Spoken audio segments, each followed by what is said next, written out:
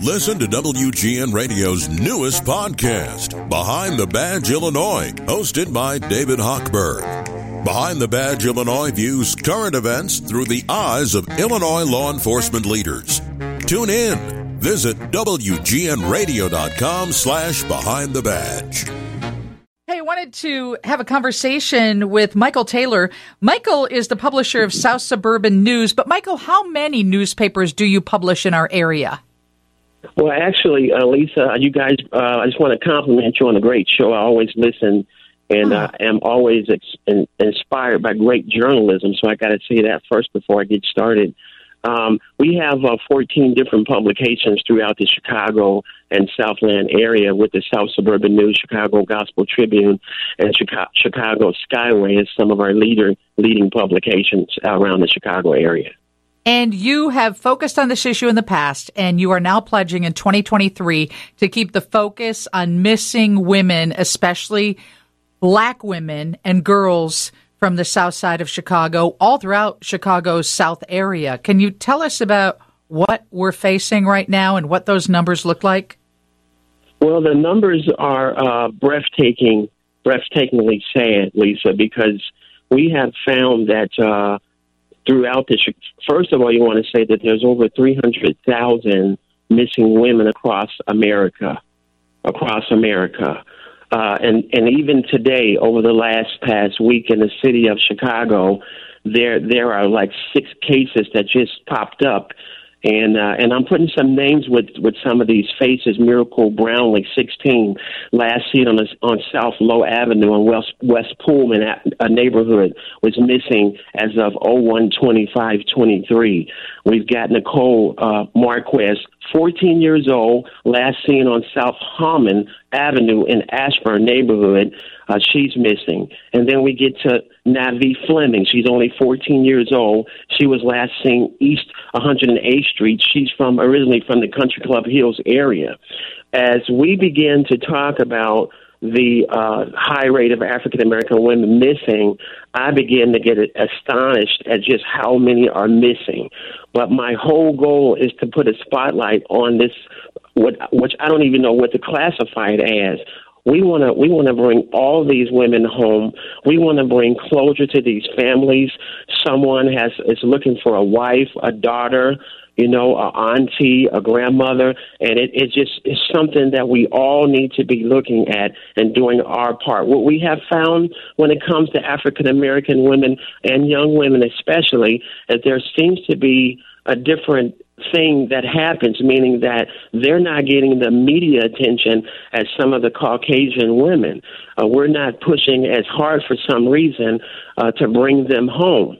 We need to do more of that. We need to count on major media like WGN and some of the other major media to sound the alarm when these cases pop up, Lisa. I see it. If it's a white blonde cheerleader from a suburb of some big city, the whole city becomes engrossed in that case. They talk about it. When it's a black girl from the south side of Chicago, I see a little picture in the paper, few mentions. That's about it.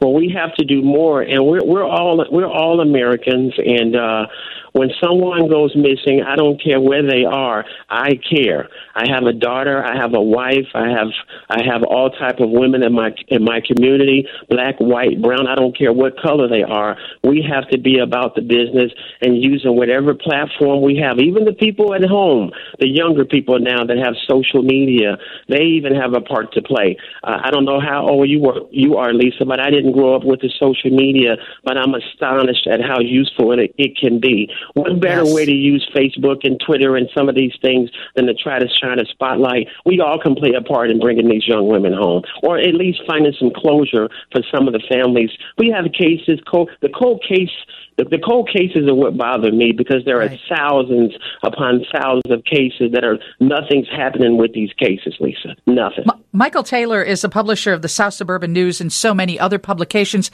Michael, I saw something on the ID channel probably a year and a half ago or something, and we had someone on about the perception that maybe there was a serial killer on the south side of young black women or women who are in the sex trade. And there was some discussion about that around Washington Park, but like everything else, that kind of fades away. Has that ever been on your radar? I believe that is on my radar. I believe when we looked at some of these cases, some we can't talk about, but I do believe that if these cases were ever thoroughly investigated and the manpower were put into these cases, I think that it would yield things like that. Serial rapists or just people that are pedophiles, all type of things, sex trafficking. I think all these things come into play, especially when we don't have any answers. We've got over 100,000 African American women missing every year. Where are these women? Right. Where are they? How are they just vanishing? And we're not finding these people. Where are they? And Lisa, I'm not going to stop. With every breath that we have, we're calling on our friends, we're calling on our legislators, our governor, everybody, the next door neighbor. We need to get upset. We're planning a march really soon. We're gonna be marching around some of the courthouses. We're going to be marching at the Cook County Sheriff's Office. We're going to go everywhere we can go and try to bring some closure to the families of the cold cases, and also let these people know that somebody cares. I talked to several families when we put together our articles. They're heartbroken. Right. Someone's daughter left their house to go to Walmart and then go over to a little shopping, and they never returned. They never got a phone call. And somebody has to know something. That's the bottom line. I appreciate what you do, Michael. He is the publisher of the South Suburban News, and I'm in your corner. So however I can help you, let me know, okay? Lisa, I think you already did. Thank you for your help. Steve's News is coming up next from the Northwestern Medicine Newsroom. WGN